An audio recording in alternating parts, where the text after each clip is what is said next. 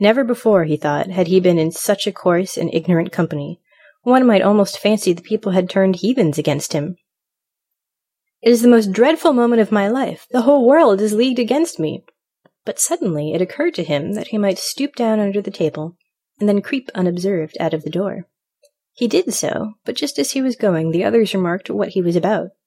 They laid hold of him by the legs, and now, happily for him, off fell his fatal shoes, and with them the charm was at an end. The councillor saw quite distinctly before him a lantern burning, and behind this a large handsome house. All seemed to him in proper order as usual. It was East Street, splendid and elegant as we now see it. He lay with his feet towards the doorway, and exactly opposite sat the watchman asleep. "Gracious heaven!" said he. "Have I lain here in the street and dreamed? Yes, 'tis East Street. How splendid and light it is! But really it is terrible what an effect that one glass of punch must have had on me." 2 minutes later, he was sitting in a hackney coach and driving to Frederikshafen.